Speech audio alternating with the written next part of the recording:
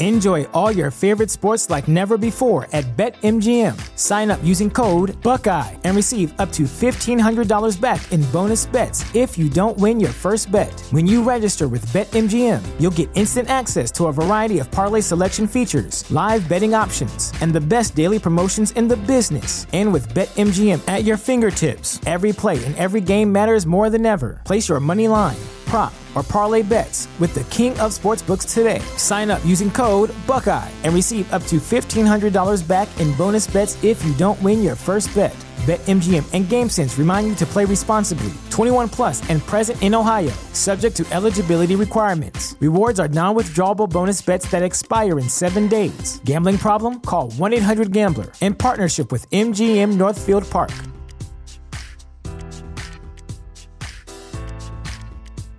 Everyone knows therapy is great for solving problems, but getting therapy has its own problems too, like finding the right therapist, fitting into their schedule, and of course, the cost. Well, BetterHelp can solve those problems. It's totally online and built around your schedule. It's surprisingly affordable too. Connect with a credentialed therapist by phone, video, or online chat, all from the comfort of your home. Visit BetterHelp.com to learn more and save 10% on your first month. That's BetterHelp, H-E-L-P. Welcome back to another episode of Within the Lines. Coming at you on December 24th, 2021, Christmas Eve. Merry Christmas Eve, Tyler. Merry Christmas, Jay.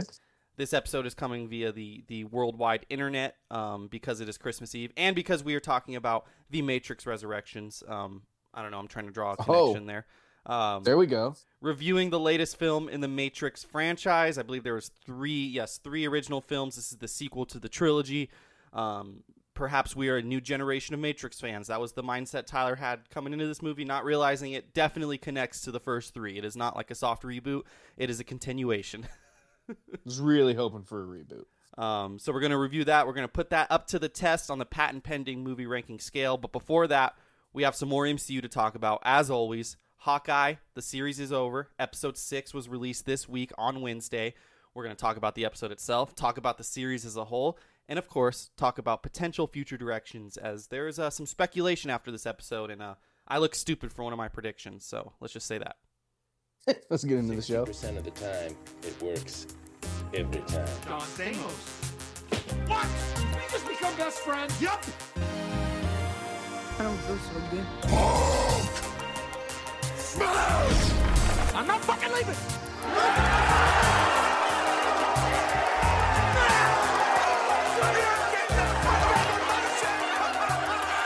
The show goes on!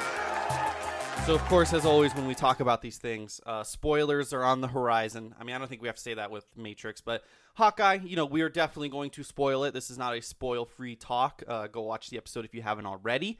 Pause this podcast, come back to it. Hello, welcome back. I hope you enjoyed Hawkeye episode 6. Ty, Hawkeye, 5 weeks of my life went by really quickly. Just super quick. Yeah. I don't know. Maybe I'm just, slowly, faster and faster getting closer to dying. But it went by quick, but every day.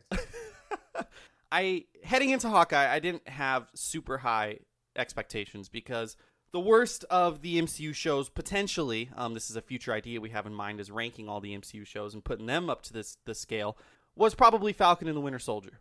It was the most like an MCU movie, whereas, WandaVision, Loki were both kind of exploring, unique ideas that you couldn't really do in 2 hours, which you could, but it benefited from this format. Whereas Falcon and the Winter Soldier was a little lackluster. That being said, Hawkeye reminded me that they're really good at doing this, Marvel is, and that this was really good and the character growth and all that was great, and that Falcon and the Winter Soldier was just probably a weird exception because they reportedly had to rewrite the entire storyline because of the COVID-19 pandemic. So I think that's my takeaway. Yeah. No, good. No, I'm good. Go ahead. No, it's just this show. There's something about when they add in weird twists. They do it really well. With the Loki and the WandaVision and stuff. And on the ground level stuff, it hasn't hit as hard, but this one was still pretty good. Yeah, and I mean, if you're coming to this show, well, this had a little bit of both, but if you're coming into a show looking for speculation and, crazy stuff, Loki obviously setting up the multiverse along with Doctor Strange, who fucking knows, WandaVision, all the weird shit they did with that show, this did wet your palate a little bit because, of course, spoiler, we talked about it last week, though, Kingpin being introduced. No Daredevil, which people are a little upset about, but whatever. Unless I just missed him, but I don't think there was Daredevil. You did not miss him. So there was a little bit of that. There was a little bit of that, wetting that palate, but it was more based in reality, and it was more a character story between Kate Bishop and Clint Barton and, Yelena, Hawkeye, Black Widow's sister, and kind of overcoming that death and everything. There's still some questions to be answered, though, moving forward, and that's what I like about this is, these shows have been going in a general direction that we've pointed out time and time again, is that, they almost feel a little bit separate from the movies. They're obviously still connected to the movies, but it's almost like you have these shows that are setting up, besides Loki. Loki's the only one that didn't really do this, but either setting up the Young Avengers or setting up the Dark Avengers in some way, shape, or form. And this, continued to do that. Young Avenger, obviously, Hawkeye. They even tease calling her Hawkeye at the end of the series. They don't say it, but, that's probably what Clint Barton says. Messing around with names. Yeah, and he's like, oh, I got an idea. And the idea is probably like, oh, you just be called Hawkeye, And the Dark Avengers, which this was probably the biggest of the series. Before this, Falcon and the Winter Soldier, it seemed like they were really leaning into it. And this, you kind of have to connect the dots a little bit, but Kingpin kind of being the leader of the Dark Avengers and everything that entails. That being said, they tease Kingpin dying to the hands of Echo, which my dumb prediction, I said that made me look dumb, was that people on Twitter were like, how are they going to introduce Kingpin and kill him in one episode? That's not fair to the character. And I was like, that's so stupid. Why would they? They're not going to kill him, obviously. They're not going to quote-unquote beat him. And then in the show themselves, they tease, him actually dying. Ty, I don't think he's dead, though. I don't buy it one bit. Yeah, no, you're still right. Like, they aren't just going to kill him off after, 1.5 episodes. Or one episode in one frame of a picture of bringing him back. He was bitching in this episode, but I think them teasing the killing him thing is, I guess there was a Marvel run or whatever where he gets shot and the bullet partially strikes his brain and he goes blind for a little while.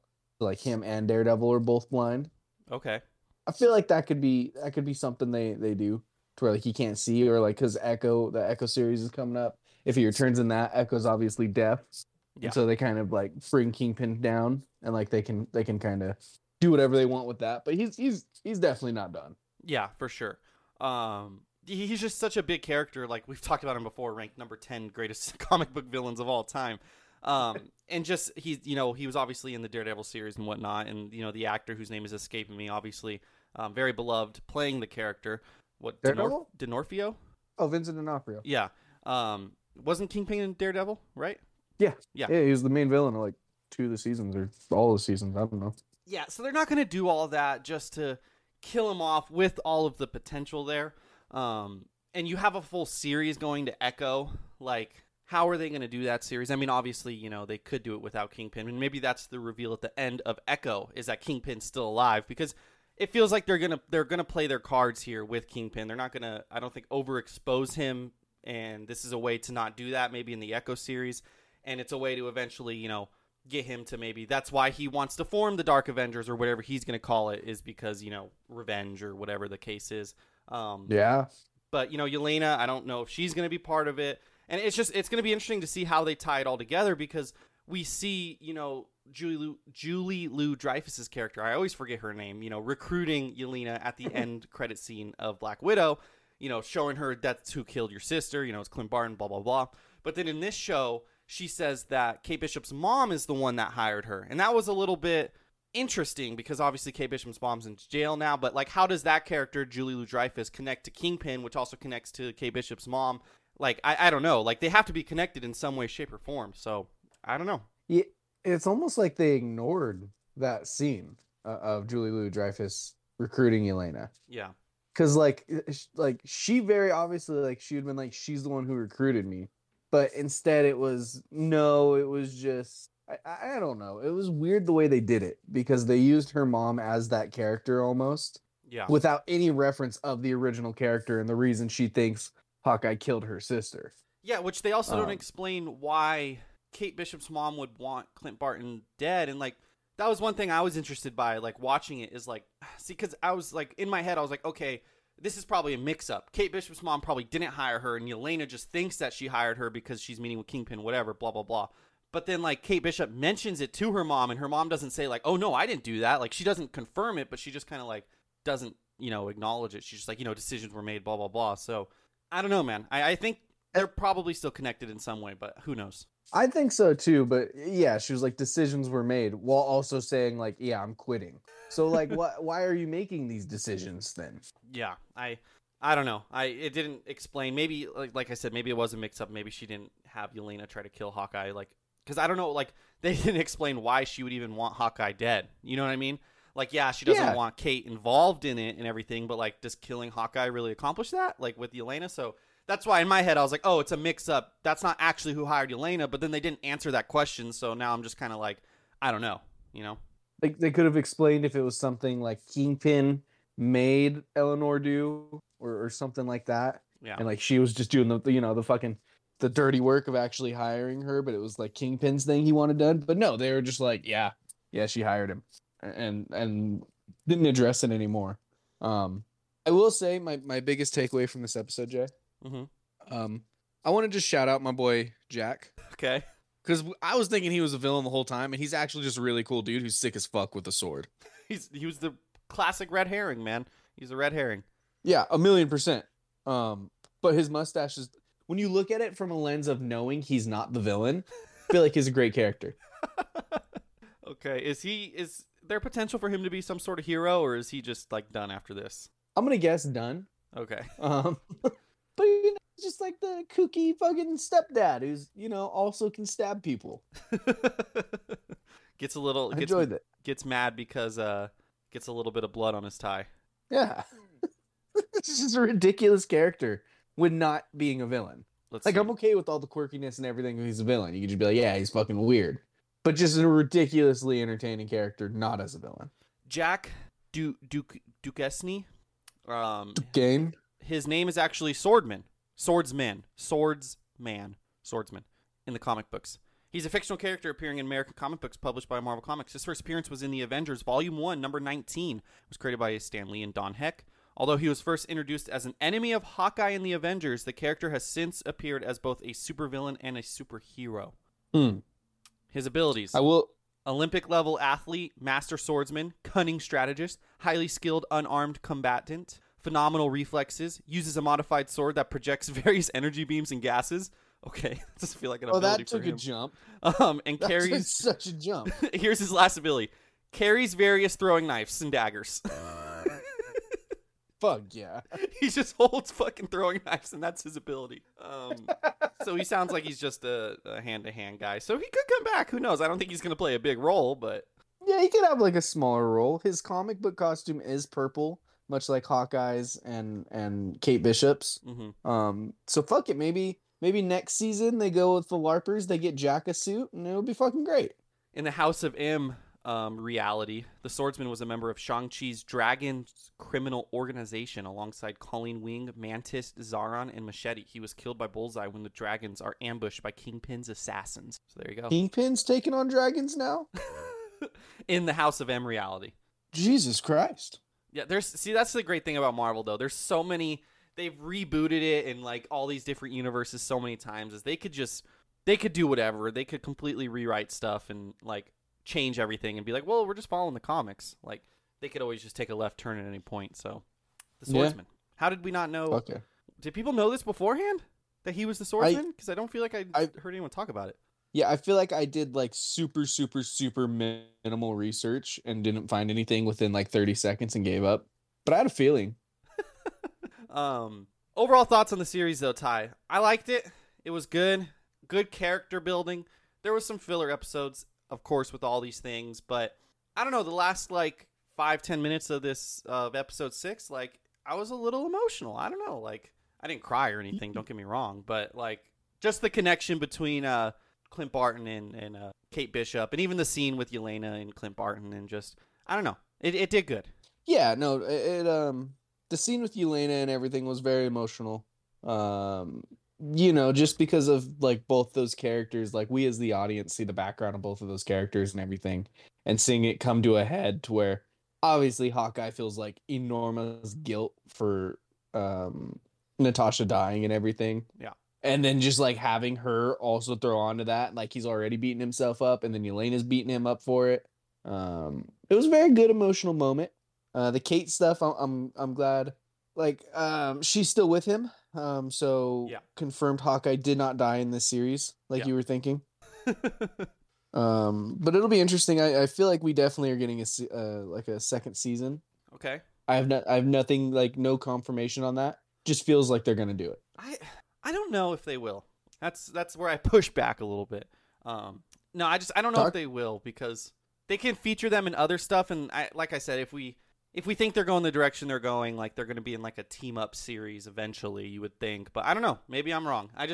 That's why Loki season 2 surprised me so much, was because it felt like a lot of these were just like one-time things. You know what I mean? Like bigger movies, pretty much, just to help push the narrative forward. But Loki, obviously, they set it up in a way where, you know, it's who knows what the fuck happens. So I don't know. Maybe there is. Maybe there isn't. I feel like this one, just the way they left it off, it could very well be like, hey, these two are still together, with something else happens. We can very well tell another story where they're both involved, and continue the character growth for Kate. I will say, now that you mention it though, Hawkeye saying Hawkeye season 2 at the end of the season, probably is a good indication that we aren't getting another season 2 of anything else. Like if they already know by the time they wrap on the first shows and tease it in the first season of a show. But who knows? The Watch. Oh, yes, I wanted to touch on that. I thought it would be something cooler. It was just kind of a little Easter egg with his wife. Yeah, what was that? This is me showing my ignorance. What was that symbol on the back side of it? Am I just dumb? No, I had to do a little bit of research here. It was a SHIELD logo. It had a 19 on it. You do some research. I think the character's name is Mockingbird. Mockingjay? Hunger Games Mockingjay? Yeah, Mockingbird. Okay, so Mockingbird is a Marvel Comics character. She goes by SHIELD Agent 19. Great name. Which is why it had the little 19 on the back of it. And basically it's just like an old superhero, and that it's been like a fan theory that that's how Clint met his wife, Laura, was that she was Mockingjay or Mockingbird. Mm-hmm. And yeah, that basically just confirmed it. Probably not going to mean anything moving forward, right? Yeah, no, that's why I'm like, I don't think it means anything. I don't think they're going to do anything with it. I think it was just kind of like we'll throw this in here for the fans. Okay, fair enough. Now, my one complaint on it though is like, you got the Ronin suit, you got some other shit from Avengers Compound at this black market shit. Yeah. Why were the people breaking in trying to get the Watch just to find out who Laura Barton was? Well, I don't know. Why was that on the top of their list? Oh, I see what you're saying. Okay, because I was about to push back and say I don't know if they were trying to find the watch. I think it just got stolen and it was in the black market auction. But you're correct. The Tracksuit Mafia fucking bursted in and wanted that watch. I don't know. I can't answer that, Ty. Because they don't know that Clint Barton is Ronin. So how would you even connect Mockingbird with Ronin?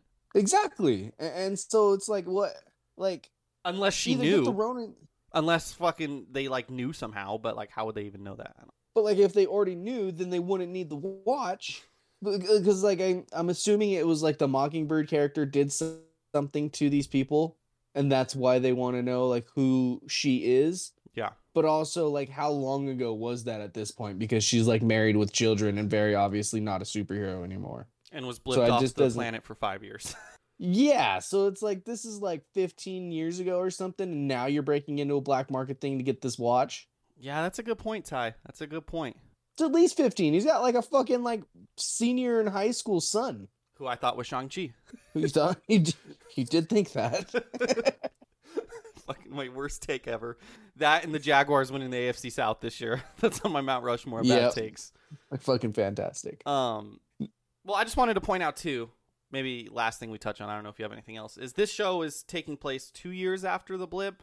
And as we know, Spider-Man, we have that in our rearview mirror now. Didn't show up in this. Some people thought he would. Yeah. Maybe they thought Andrew Garfield would show up, which everyone's just jerking off Andrew Garfield, man. I love a little bit of tangent here, but I love how like the general consensus was like, oh yeah, those movies weren't that great, and now he gets 30 minutes of screen time, which he was very good. We talked about it, and everyone's like, oh my god, we need Amazing Spider-Man 3. Like was he? Were those movies even that good? I think the issue with those is that like his movies weren't very good, despite the fact that he was very good in them. Yeah. I think it's just writing. I think he just needs to be given better shit to work with. Do they ever do that? I don't think they do. I don't. I think he's going to be in the Venom universe. You think they're going to bring him back? Yeah, no, I think Andrew Garfield, because they split up Tom and Tom Hardy and Tom Holland, and like those are two different universes. And like there's the theory going around that he said like, oh, I stopped pulling my punches, which means he's like fucking actually killing people. And then there's the murderer sign in the Morbius trailer over Spider-Man. Oh. So it could be because he kind of like went off and was killing people, and he's going to be the Spider-Man of that universe. He got sucked into the Venom universe, and he's been in it the whole time, and they just never told us. Yes. That would be... Okay, I'm down with it. I'm jiggy with it. I like it. I like having Tom in the MCU Spider-Man and telling that story while also having Andrew with all these villains. And then you could have Michael Keaton just be that universe's version of Hawkeye, or not Hawkeye, Vulture. And that's why he's not in jail at the time, because he actually, in that universe, hasn't done anything yet. You know what I mean? Yeah, I like it. All right. We'll see. I don't know. Now they've done a great job of making me excited for a Morbius film, which I otherwise would have just been like, okay, let's go see Morbius. And now I'm like, I'd want to see it fucking opening night. You know what I mean? Like the switch is flipped. But no, to go back to Hawkeye though, it's 2 years after the blip, which is assumingly, pretty much 2 years after the Spider-Man events, which is also like 2 years after, what happens in WandaVision, what happens in Doctor Strange. And it's just how they tie all this together with Doctor Strange coming in May and obviously all the crazy shit there, and he's battling an evil version of himself and all of that. The trailer's officially out. I don't know. It's like it's an interesting balance that they have, and we talk about it every time, but they have these rooted in reality stories, but then they also have things like Doctor Strange and Loki that's just so crazy, and it's like, if Loki broke the multiverse, when does that come in? And then Doctor Strange is dealing with the multiverse 2 years earlier, but everything seems normal in Hawkeye, and it's just kind of like, I don't know. I don't know what to think, Ty. I really don't. Okay, so No Way Home and Hawkeye take place at like basically the same time. I thought No Way Home takes place right after the blip. No Way Home takes place right after Far From Home, which takes place a significant time after the blip. Are you sure? 100%. That's why all like the Rogers the Musical shits and Spider-Man and Hawkeye, because it's set in like the same thing. Are you Far sure? From Home has a gap because he gets back from the blip, and then everyone like starts to move on and everything, and he's the one who's stuck and he hasn't been able to move on. It would be a little bit before though, because they went on summer vacation, and then No Way Home starts right after that. But there was some time passed when he was living in the apartment, I guess. Yeah, because I mean, No Way Home, it's Christmas, it's snowing, Was it Christmas? It was like fall, but I guess the end was Christmas-ish. Yeah, basically. So it takes place maybe a little before, maybe a little after. It'd be weird that they didn't reference the sky being purple and like falling apart in Hawkeye. Well, maybe Hawkeye ends right before that happens. Yeah, I don't hate that. But they very much are side by side in the MCU timeline. Here's a question: now we're talking about Spider-Man again. This is why people love Within the Lines. Is Doctor Strange made everyone forget about Peter Parker, but does everyone remember the sky turning purple, or do people also forget that? So here's the deal, Jay. That whole situation is just a real big shit show, because like you can learn about Peter Parker again, but like people are saying like, what happens when MJ just looks at her phone and sees her screensaver with some random fucking dude? And like, how does Happy not put two and two together with like, oh, I know Aunt May through Spider-Man, and so do you, but like, what the fuck's going on here? There's just a whole lot of inconsistencies that you just have to overlook, and I've accepted that. So do you think, but that's my question, do you think people have forgotten the purple sky, or do you think they remember that and they just don't remember why it happened? Yeah. I think they do remember the purple sky. Okay. Yeah, there is a lot of interesting dynamics there. But, I mean, you could just be like, oh, everyone forgot about Peter Parker, so MJ's phone changed. You know what I mean? Like, whatever. That's part of Doctor Strange's spell, is he changed her wallpaper. Gets rid of all memory of him. Yeah. I saw someone on Reddit was like, they forgot the #1 time travel. I think this is from another movie, but I'm not sure. They forgot the #1 memory wiping thing is to just write on your arm, no matter what, believe Peter Parker. Like, MJ could have just wrote that on her arm. Yeah. Easy. So easy. Get it tattooed. I don't think she had time to go to a tattoo parlor. No, but it's permanent. It would never wipe off. No, but it is interesting because, like I said, they're dealing with all this crazy shit, and then they have Hawkeye, which is rooted in reality. And Hawkeye, they did mention the new Statue of Liberty, though. They did. So that leads me to believe that makes Far From No Way Home is maybe after, because it obviously gets destroyed, and I don't think they rebuilt it in a month. or they were excited to see the new thing that had not yet been destroyed. That's what I'm saying, is in Hawkeye, Yelena was excited to go see the new Captain America Statue of Liberty that was being built, which means it was before Spider-Man and his buddies destroyed it. I think so, yes. That But also in this thing I looked up, it's claiming Hawkeye's after No Way Home, which I just don't believe. Who's claiming that? I don't know, some website. It has like all 80, like including Agents of S.H.I.E.L.D. and all that bullshit. I'm going to have to check some other resources here. I think that's an important, maybe that's an article for us, is that's an important telling point because they made the Statue of Liberty a very, I was going to talk about this last week, how it connected to Hawkeye, but then the final battle was at the Statue of Liberty, so it didn't matter anyways. But before that final battle, they mentioned the Statue of Liberty twice. I don't know if you picked up on that. There was one time when it was like a news broadcast when they were doing all the Spider-Man shit, like the montage, and one of the newscasters said, like, you know, people pushing back for the new Captain America Statue of Liberty or whatever he said. And then there was another time someone else like briefly mentioned it. And when they both said that, I was like, oh shit, Yelena mentioned it, like seeing the new Statue of Liberty. So that's connecting them somehow. And then obviously the final battle happens. They destroy the Statue of Liberty. But if Hawkeye happens after Spider-Man No Way Home, unless it's literally like a year plus after, there's no way it's like a month later and they're like, hey, let's go see the Statue of Liberty that just got destroyed. Like Yelena wouldn't have said, I want to go see the new Statue of Liberty. You know what I mean? So I think Hawkeye is before Spider-Man No Way Home, briefly. Now, my other theory on this is Spider-Man, so you're right, he does come back from like his summer vacation, and that's when like the Mysterio news breaks. Yeah. So I wonder if it takes place like summer 2024, and then like the ending obviously is him going back and like trying to introduce himself to MJ, but that's like in Christmas time. So like time jump kind of. Well, because it's weird that he gets right back from his summer vacation and then we have snow in the final scene. Well, no, but he's living in his apartment for a while, and then he goes back to school, you know, and then they have their MIT exception, and they have that little montage where he gets all the rejection letters. So some time has passed since the end of Far From Home. That's for sure. You're right. So that's my theory now. Fuck, I don't know. But it's claiming Hawkeye takes place after No Way Home. They're on wrong. like multiple things. They're wrong. I think you're right. They are objectively wrong, and we are objectively right. I think it has to be. Unless they just like instantly rebuilt it and we're like, you know what? No, we want this fucking shield up here. They rebuilt it that quickly? Yeah, they're like, not only are we not going to take the time it took the first time, we're going to put all resources into fixing it right. Oh, man. Or is it that one got destroyed, so they rebuilt a new one of Spider-Man? I think that wouldn't happen. That'd be sick. It's just Lady Liberty, but with the Spider-Man mask on. I got nothing else about Hawkeye. Do you have anything else before we go into the Matrix Resurrections? I don't. It was a fun enough show though. I just hope for more Yelena and Kate Bishop stuff in the future, because those two is like a team up buddy cop type show, movie, whatever. It'd be very funny and entertaining. Main takeaway. I just think Yelena with anyone is probably great because Florence Pugh is very great. Look, you're not giving enough respect to Haley Steinfeld here because they're both fantastic. Sorry, Ty. So don't be a dick. Let's get into the Matrix. Within the Lines would not be possible without Anchor by Spotify.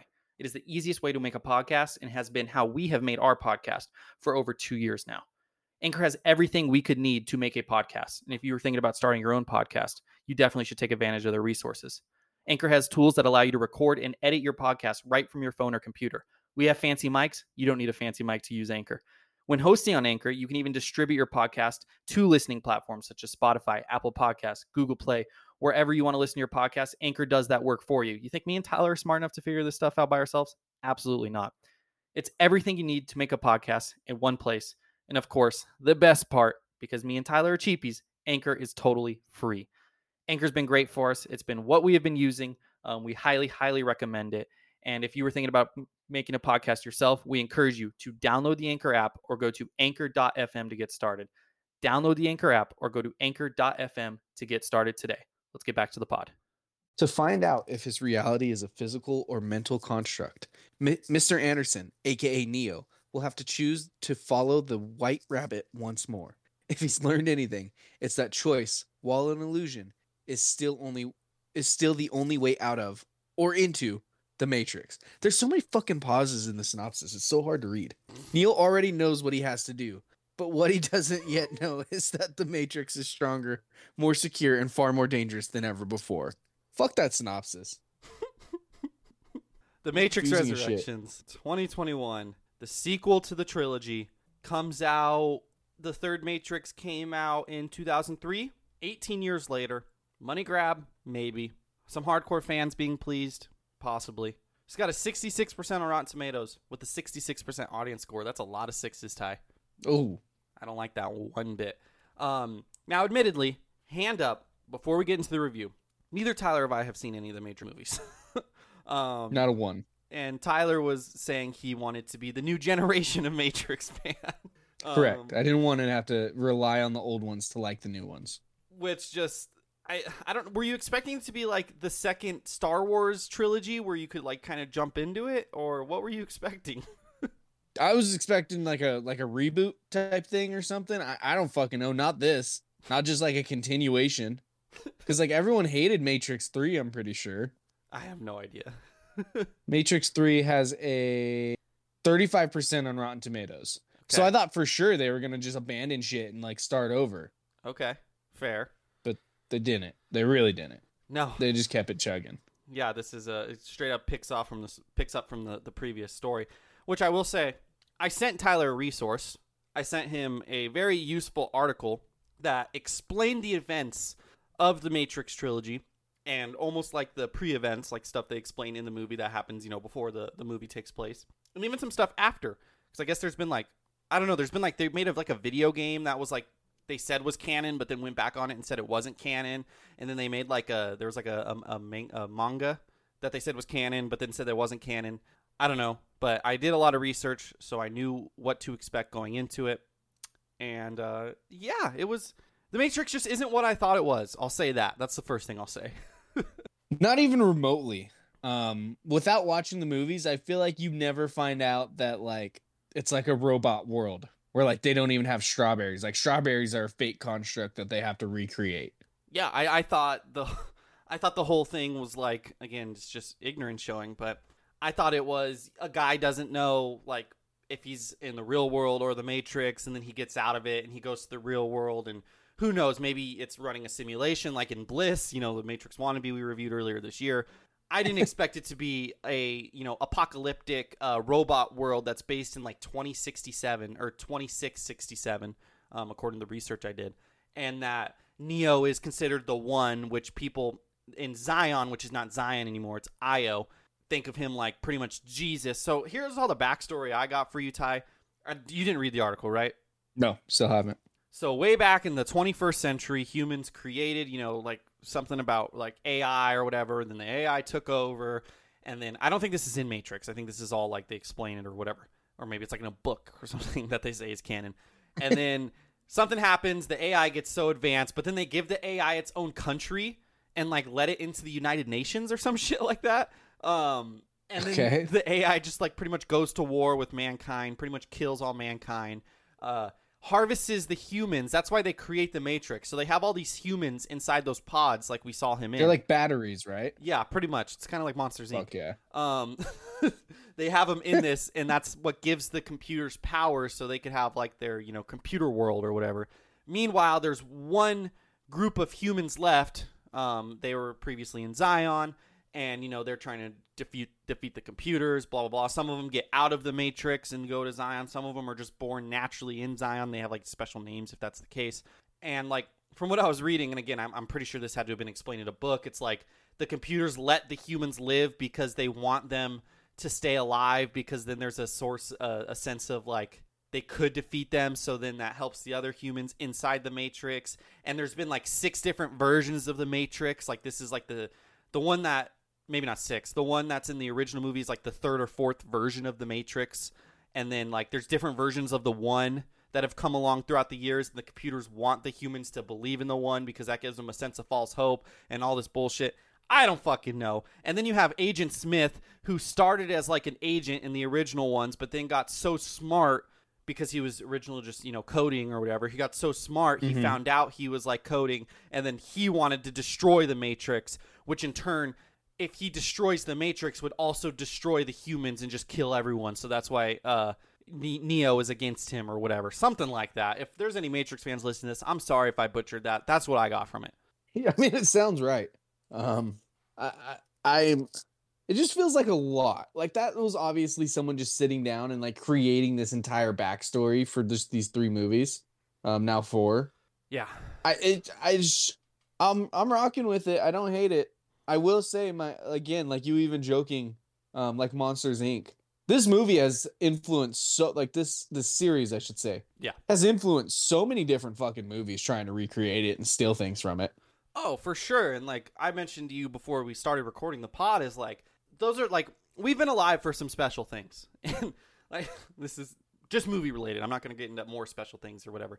But we were alive for, the birth of the MCU and Infinity War and Endgame, which even though Spider-Man has already crossed $1 billion, there might not ever be an experience like Endgame again. Like just because this was the first time it was done. You know what I mean?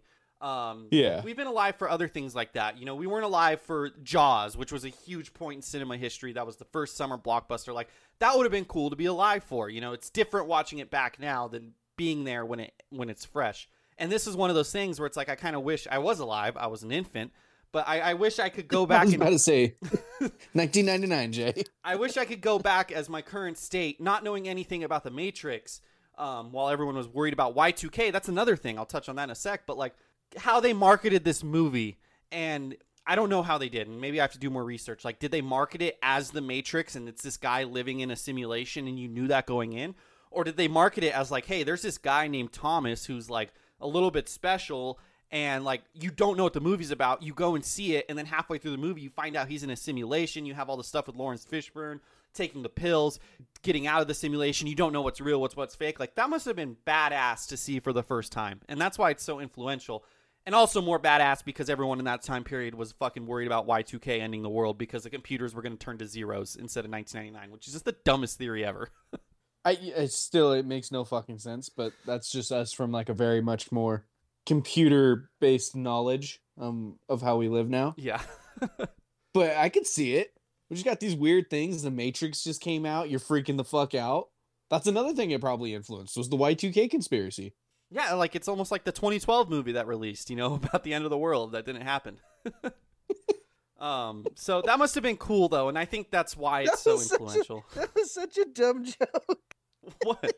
I wasn't trying to be... The 2012 movie? Yeah. You know that was the Mayan calendar, right? Yeah, that's what I'm saying. Like, The Matrix, Y2K, they made a 2012 movie about them thinking the world was going to end.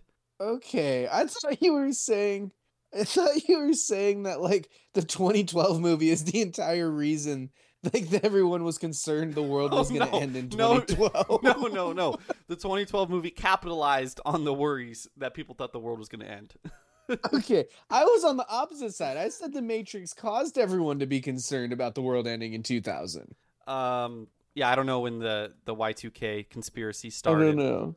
That shit was funny, though, because I could just see someone in 2009 who knows nothing about the Mayan calendar watching this movie and just turning like, is this shit really going to happen? Oh, man. I saw that movie in theaters at Universal Studios. Fuck yeah. It's a really okay movie. The Matrix, Y2K, why The Matrix 20 Years On, why it's still the best sci-fi film ever. I don't know. I don't see anything about it, but I'm not going to click any of these articles in case they have auto-playing videos and we're on Discord. But, like... Nice. That's the thing, is people call it the best sci-fi movie ever. Like, it's just... It's revolutionary. It's a groundbreaker. It's a trailblazer. Now, that being said, this is 21 years later, not more than that, 22 years later, and the franchise has had some bad movies, and standards are much higher this year, and you're just not going to be able to recapture that gold in a fourth film. So... Yeah. It's an interesting decision because it makes me feel like it's almost a money grab, which everything is a money grab if you really think about it. But what made The Matrix so great is how trailblazing and how great it was. And to make it another one this far after, like, I just don't see how you recapture that unless you go in a completely different direction, which they didn't do. They kind of just continued the story. And I guess we can hop into the patent pending movie ranking scale, Ty. Plot/story. I still did give it a 12, and you might give it lower because you didn't do the research. Shame on you. But no, I thought after reading about it, I thought they tied it into the original source material in a proper way that didn't feel forced. Like, then again, it's The Matrix. There's so many weird rules. You can kind of get away with anything. Yeah. I thought someone who is a fan of this would look at it like, okay, this is a why can't I think of the word? It is not a happy way. I'm content with the way it ended. I don't like fans of The Matrix might be like, okay, I'm happy with how they did this, how they connected it, and where it's potentially going moving forward, because they also probably set up a sequel, another one. So I thought that was fine. Now, where it lacked, again, it's not going to catch that lightning in a bottle twice. And I told you before the pod, I thought they were going to go the route, which I thought would have been really cool, but it probably would have pissed off Matrix fans, is the story is, he's in the Matrix again because he died in the third one, and the computers brought him back to life. That way they could harvest his energy. And to trick him into he's still in the Matrix, he is a game developer who designed a game called The Matrix 1, 2, and 3, which is all the events of the first 3 movies, and that's how they trick him, like his memories when he thinks of the memories of what happened. It's the game that is, influencing him or whatever. Yeah. And I thought that was really compelling. I was like, what if they did it where that was, like, they didn't continue this whole robot versus human storyline. Like, the storyline was, here is a guy named Thomas Anderson who did develop the 3 Matrix games, and he's maybe in a bigger Matrix or whatever that's not even connected to that story. I don't know. I feel like they could have done something cool with that, and that would have been, maybe he knows he's in a fucking movie now. You know what I mean? Because they even mentioned Warner Bros. And but again, that would have pissed off Matrix fans, and I don't know. I think I was looking for more groundbreaking, something that was cool, breaking the fourth wall, something, but it was just kind of a continuation. What'd you give it? Yeah, I gave it an 8. Okay. It was, again, without any background knowledge, they don't do anything to help, explain it. And, I get why that's kind of funny, because it's, a sequel, but also, you're releasing this movie 20 years after the fucking, you're the last one. Yeah. You need to do something. There's, a whole generation of moviegoers who weren't alive for your fucking first movies. A new generation of Matrix fans. Exactly. I think, do you know if Revolutions or Reloaded is this third one? I'm gonna go Reloaded. Nah, it's Revolution. Fuck. Shout out to them to keeping the R Revolutions, Reloaded, Resurrections. Yeah. Revolutions is 03. Yeah. Reloaded is also 03. They just went back to back 2 movies the same year. I just Googled The Matrix 3, and The Matrix Revolutions is the one that popped up. Yeah, it's the third installments in the Matrix film series. That one was November of 2003.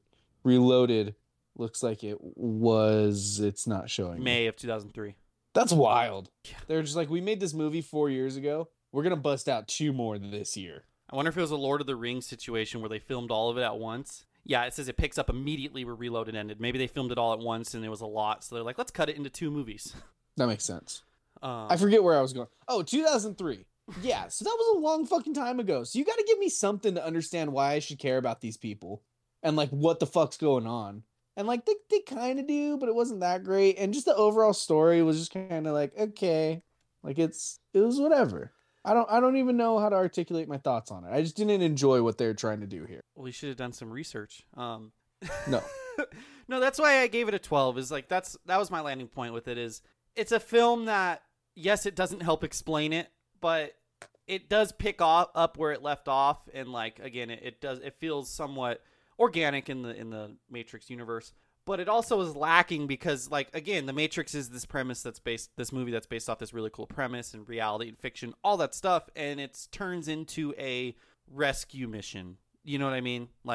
Yeah, 100%. It turns into, let's go get her body out of this pod and get her out of the Matrix. That just doesn't. Again, I would want them to do something cooler. Maybe people wouldn't have liked that. That would have been a bigger mind fuck than anything. He finds out he's in a movie. He tries to break the fourth wall. Whatever. I don't know. But what do I know? I'm not a filmmaker. It felt like they found an ending point on the third one, and then the studio came hey, we want to make a fourth one, and then they had to not scramble, but they're just all right, well, let's pick it up and see how it makes sense. I don't know. Yeah, and I like your point of it being a rescue mission because the first part of the movie, and I'm assuming the first one's a lot about figuring out what the fuck is going on. Yeah. And whether what's real, what's fake, and that is what made the first one so appealing, I've got to imagine. Yeah. And the first half of this movie is a lot of that, and I kind of liked that. And then when that ends and Neo basically is just all right, I know exactly what the fuck's going on, then it's just a rescue mission, and you just kind of accepted yeah, this is this, and that's we're done with that mindfuck part of the movie. And that's where it kind of lost me. Yeah, for sure. And I like how they did the new not Fishburne. They did the new Morpheus that his in the Matrix, Neo created like this other game that like he unknowingly created another Morpheus that had to get rescued out of that Matrix. It's like a Matrix inside of a Matrix, Inception kind of level shit. Okay. And that's how he got out of it, is he unknowingly created another Morpheus. And how the fuck the original girl was it Bugs? Yeah, how Bugs got into not only into the Matrix but into the Matrix's Matrix. I have no idea. They hacked it. Who the fuck knows? Because that's pretty much what happened, right? Is she was inside of his Matrix inside the Matrix.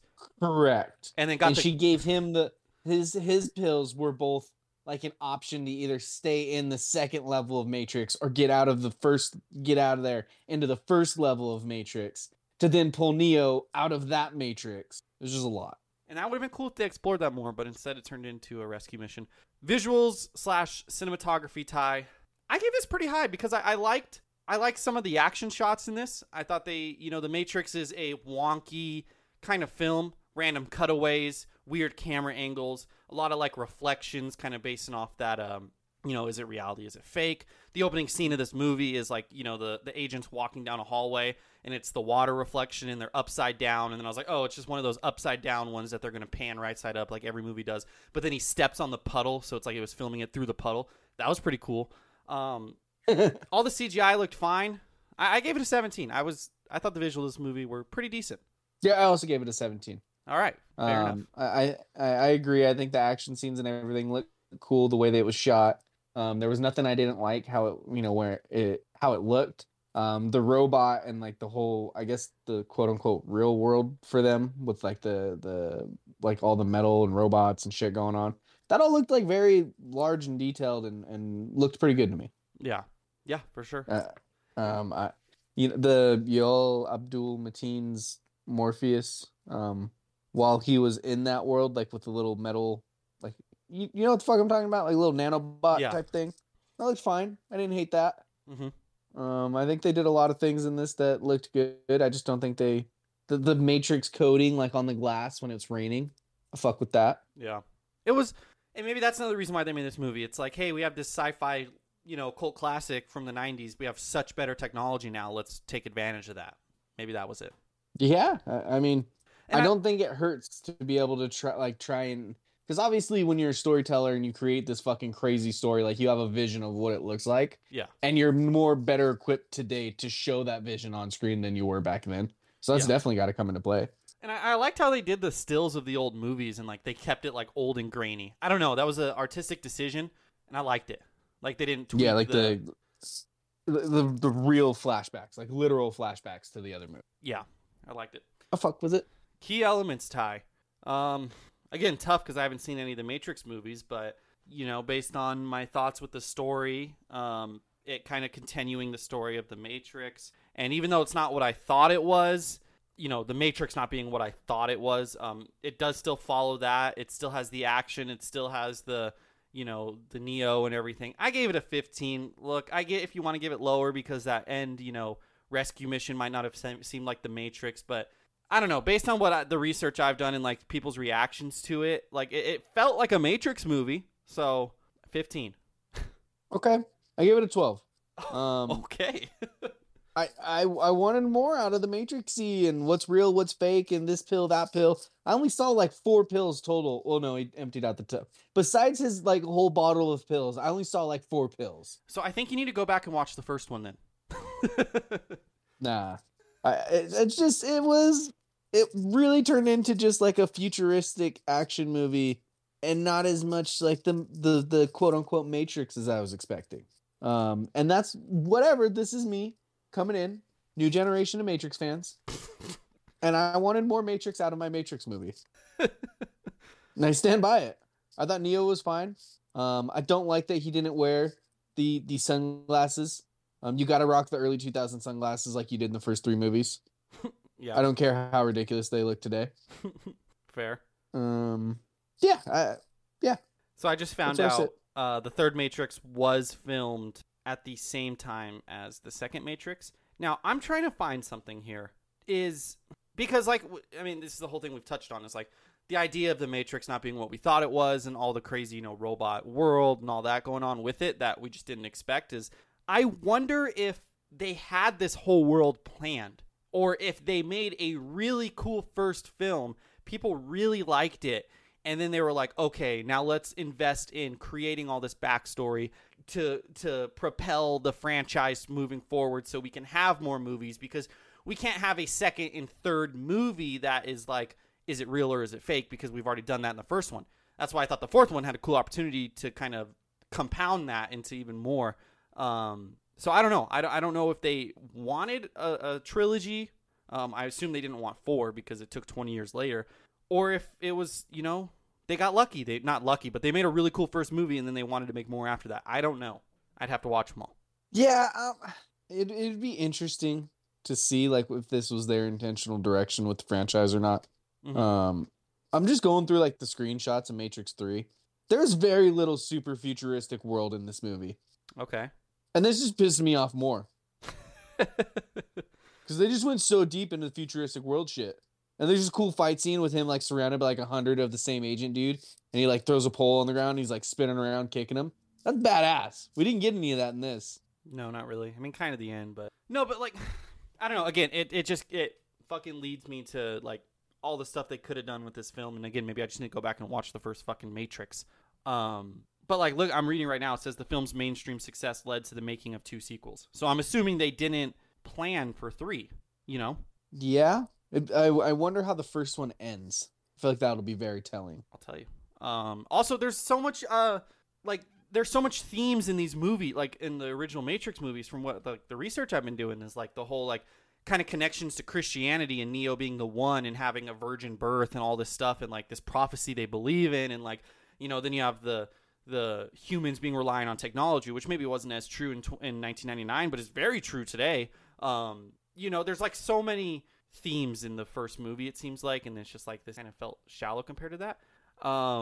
Let's see. The first one ended. The agents interrogate Morpheus to learn his access codes, mainframe computer in Zion, blah, blah, blah. Trinity confesses her love for Neo. This is me jumping. For Neo, and says the Oracle told her that she would fall in love with the one. Neo is revived with newfound abilities to perceive and control the Matrix. He easily defeats Smith and the other agents. So she says she loves him, and then he gets powers. Nice. And the other agents, and leaves the Matrix just as the ship's electromagnetic pulse disables the Sentinels. Back in the Matrix, Neo makes a telephone call, promising the machines that he will show their prisoners a world where anything is possible. He hangs up and flies away.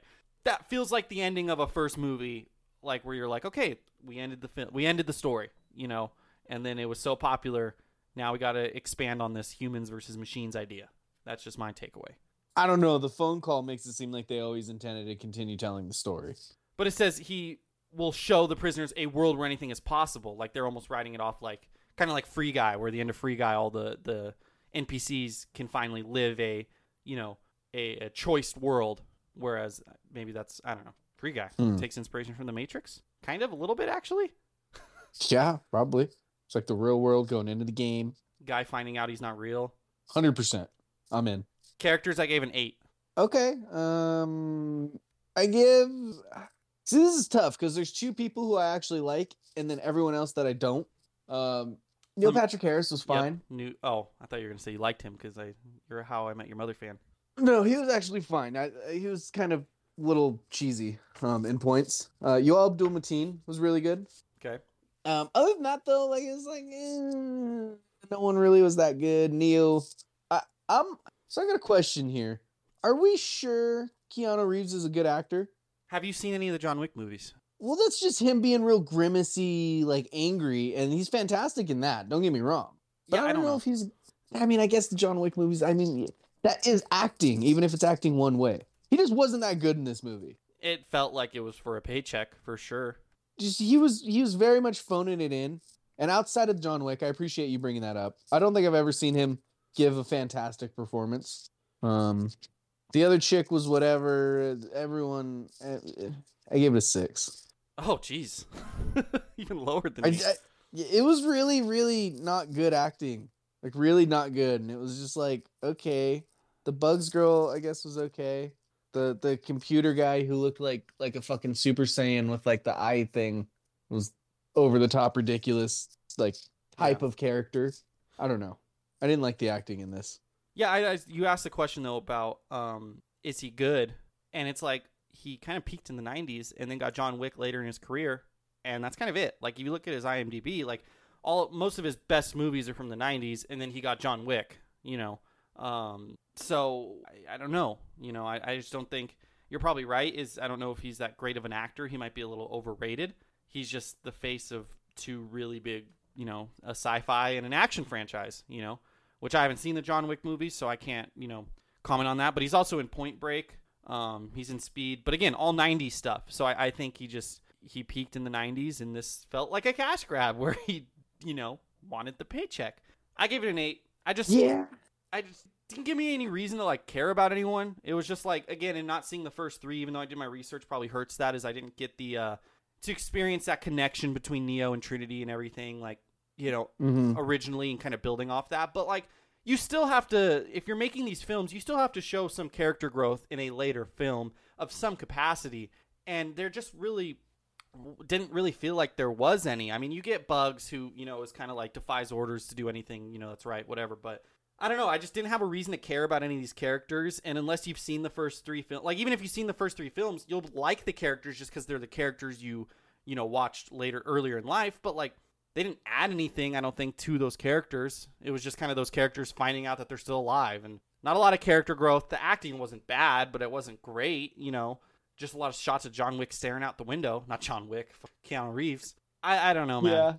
Yeah. Just, they were whatever. It was just vanilla and whatever. Yeah, and like even like the replacement agent dude, like his boss in this movie, just really just there. I feel like the other boss was like the agent guy from the first ones was probably more intimidating and like more of a like force and like had more of a kind of story and shit. But this guy was just a part of it, and they were just rehashing out old shit with a new actor who just wasn't also that good of an actor. Yeah. I was disappointed. All this to say, I was disappointed in this movie. To be fair, you also had the expectations of becoming a new generation of Matrix fan. So, that means I wanted to like it. I know. It wasn't what I think you thought it was going to be in terms of connecting the movies. It just, and that was the problem. It felt like a shallow kind of cash grab where you're, I don't know. That being said, though, it wasn't. There's levels to this. Like, it's shallow compared to the first Matrix because, you know, it seems like everything with the first Matrix and how revolutionary it was. But at the same time, like, we've had worse sequels where it like absolutely makes no sense to even make the movie. Like, they at least made it make sense and like follow a storyline where it's not like, you know, oh my God, this is absolutely horrible. Enjoyment, I don't know. I was involved in the movie throughout. The action was, I liked the choreography a lot. I liked the first half of the movie and then kind of lost it the second half. I still gave it a 12. I didn't see myself hating this movie. I didn't see myself loving it. I'm not really going to watch it again. It did make me interested in watching the first Matrix. I'll say that much. Just because I've seen all the potential that is there. And I just wish maybe they would have taken a different route with this, because I still think they had potential in this film to do something what the first one did, like mind-blowing. I don't know. Break that fourth wall. Let him know he's in a movie. Do something like that. Again, I know you don't want to pretty much say that your first 3 films were all fake, but let's be honest. They're fake anyways. Who cares? You gave it a 12? Yeah. Yeah, so I'm with you. I enjoyed the first half, and you said, you know, it kind of falls off second half. For me, that fall off really affected my enjoyment. I gave it a 7. Okay. I didn't have fun with this movie like I thought I would. It was just kind of over the top, and sure, maybe I should have done some research, but also like, fuck you. Just don't make it so reliant on 20-year-old movies. Spider-Man, that's why I like Spider-Man No Way Home. It says you can enjoy Tobey by just knowing that Tobey was in Spider-Man. You don't have to go and watch all the fucking other Spider-Man movies to enjoy them being in that movie. What about the third Star Wars trilogy? I mean, it's very reliant on like they kind of just fucked everything up and just went back to like the main villain of the first Star Wars, or like every Star Wars trilogy, I guess, with the Emperor. So that helps to know him. But even that, like, it isn't too reliant. Like, you got to know Force. Darth Vader. Well, they explain that Darth Vader is Kylo Ren's whatever, Like, they explain all that in the new trilogy. Yeah. You don't have to watch the other trilogies and find that out. It's explained. So, okay, I'm going to rewrite The Matrix in. This is the third time I've brought it up, but here's the story. You get the first half of the movie, you get, him not knowing what is fake, what is reality, blah, blah, blah. And the video game, all that holds. Turns out that was a video game that he developed in this fake reality. Why? I don't know. You could explain it for whatever reason. A new Morpheus comes in, gets him out of it. He finds out he's in a different fake reality. Maybe it's a movie reality, and now he's in a different... And again, they'd have to then create another quote-unquote new reality that he gets out of. He gets out of this fake reality to go into the real reality. I don't know. Could have been interesting. They mentioned Warner Bros. Break the fourth wall. He gets out of the film. I don't know. Maybe it would have seemed corny. It wouldn't have been cool. But if you're going to remake this 20 years later, it has to be revolutionary for more than just the better CGI, Here's okay. So my thing is the first Matrix is like a mind fuck because you don't know what's real, what's fake. Yes. Here's my thing: is you make this movie completely the mind fuck to where you have like the Matrix where we start in, and he's working the office job and he's a game developer, right? Yep. And then you have wait, hold on, I confused myself. I want a loop. I want a loop to where like the video game he's creating is the real world that created the Matrix. So like all of them are a loop and it makes no fucking sense. How the fuck does that how does that work? I don't know, but it's gonna be a mind fuck. So like the video game in the Matrix is like it's the real world type thing with like all the sentient aliens and shit. But that also created the Matrix, so it's like a never-ending loop that he can't get out of or some shit. And none of it's real. Okay. That's what I want. That would have been a game changer to fuck with people's mind again. And not just let's go save my girlfriend. Yeah, I think that's the moral of the story is fuck people's minds if you're going to make this movie again. Yeah, I wanted to be mind fucked, and I just watched a guy get really sad because he didn't have his girlfriend anymore. And then she turned out to be a bigger badass than he was. Yeah, you already tried making the sequels with the second and third one. They didn't do too well where it continues a story. How about pivot a little bit? You could have had a chance to bring in a new generation of Matrix fans. Instead, you have Tyler giving it a not-so-great score on our movie ranking scale. Ty, what'd you give it? Time out before I get my final score. The part where he's walking off the building. Yeah? Did he really try to kill himself, or was that him getting out of the Matrix? No, I think that was him trying to kill himself in the Matrix, but the Matrix didn't let him because they needed him. Interesting. Okay. Yeah. My final score is dead on 50. Okay. Dead on 50. I gave it much higher than you. Wow. What'd you give it? I gave it a 64. 14 points higher. That gives us a final score of 57 out of 100, making it our... I love that we had a large gap and slightly disagreed because it's tied with Hubie Halloween for 80th out of 140. Or 104, not 40. Okay, that feels right. I'm happy that my score was a 64, not a 65, because I wouldn't give this a fresh. I just wouldn't. Like, it's not horrendous to me, but I wouldn't give it a fresh. I'd give it a rotten. And it's literally right there on that line of the best you could be while being rotten. Yeah, I don't think it is. I think it's pretty far below that line, which is why I gave it a 50. It's just not that good. Like, I get what they were kind of going for in the first half, but then, like, afterwards, it kind of loses all the charm of the first one. And it's just like, let's fight some fucking robots and go get, do everything we can. And like, you're right. It's just a rescue mission and it sucks. And they need her. And I don't know. Neil Patrick Harris was cool. Y'all do him a teen. He's cool as shit. He's good in Watchmen. Go watch Watchmen instead of this. Go watch the first Matrix. No, fuck the first Matrix. Go watch the Watchmen series. Fantastic. Not great for the Matrix. Next week, we have the film we thought we were reviewing last week. Don't Look Up. Leonardo DiCaprio, Jennifer Lawrence. Jonah Hill, so many more. Timothy Chalamet, Ariana Grande. Yep. Meryl Streep, that's who I was thinking of. Yep. It says Chris Evans.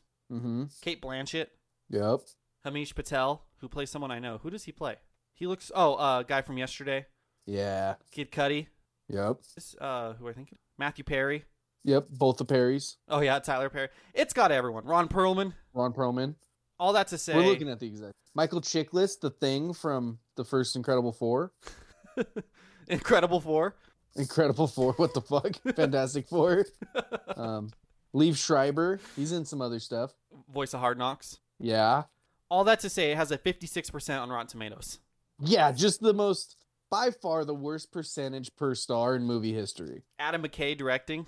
That counts as another star. Yeah, it's got a 77 audience. So what I'm hoping for is, because it's a comedy, you see all those names and you expect it to be serious.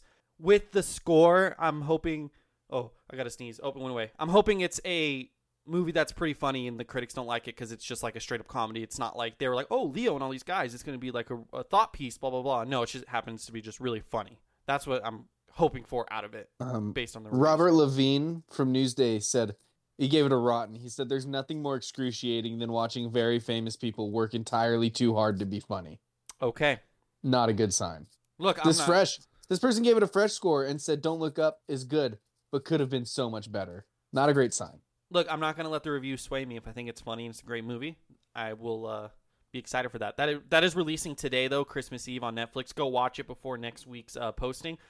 We might be more on schedule and actually post on a Wednesday next week instead of the Friday, which we've been doing the last 2 weeks based on, Spider-Man releasing on a Thursday and then The Matrix releasing on a fucking Wednesday, which is just the weirdest thing ever. I don't know why it released on Wednesday. So stupid, but we worked with it. So, yeah, Don't Look Up next week.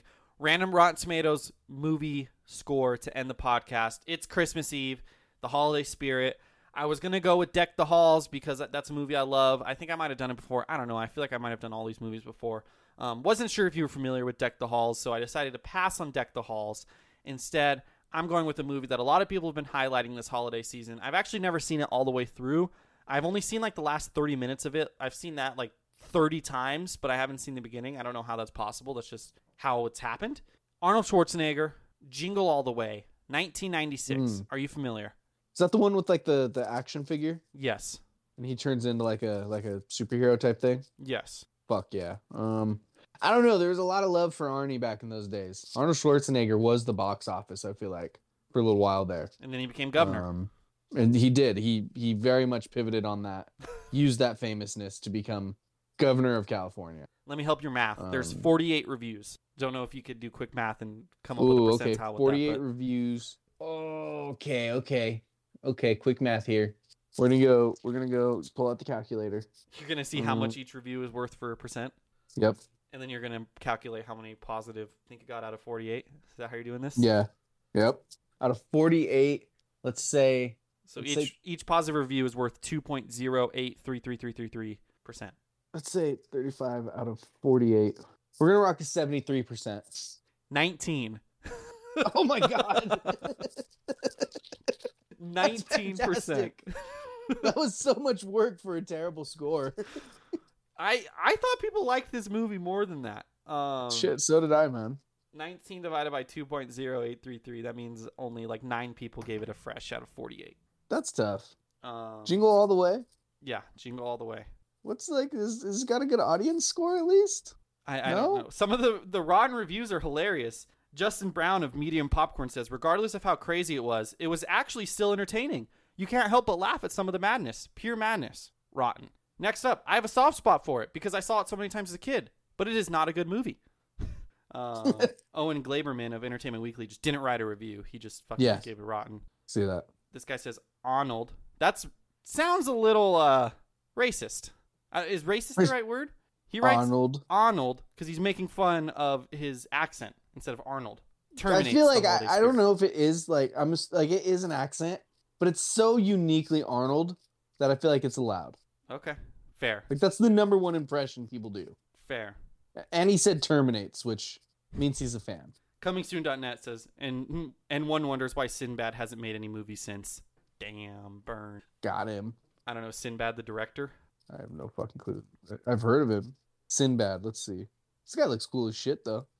You mean Good Burger? His highest rated movie is a 53% on Rotten Tomatoes.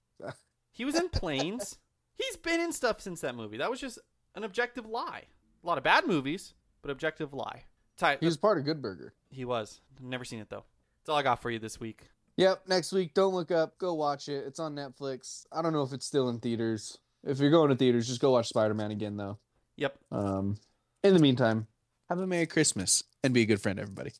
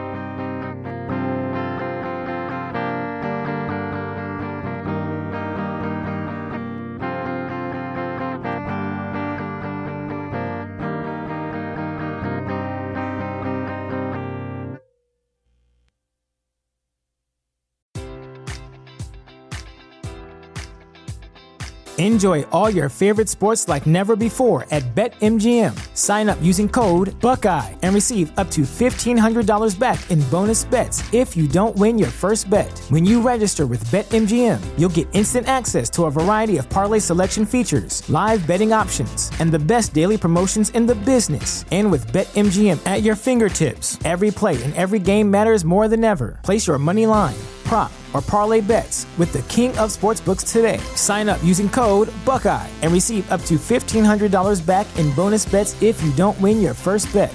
BetMGM and GameSense remind you to play responsibly. 21 plus and present in Ohio, subject to eligibility requirements. Rewards are non-withdrawable bonus bets that expire in 7 days. Gambling problem? Call 1-800-GAMBLER. In partnership with MGM Northfield Park.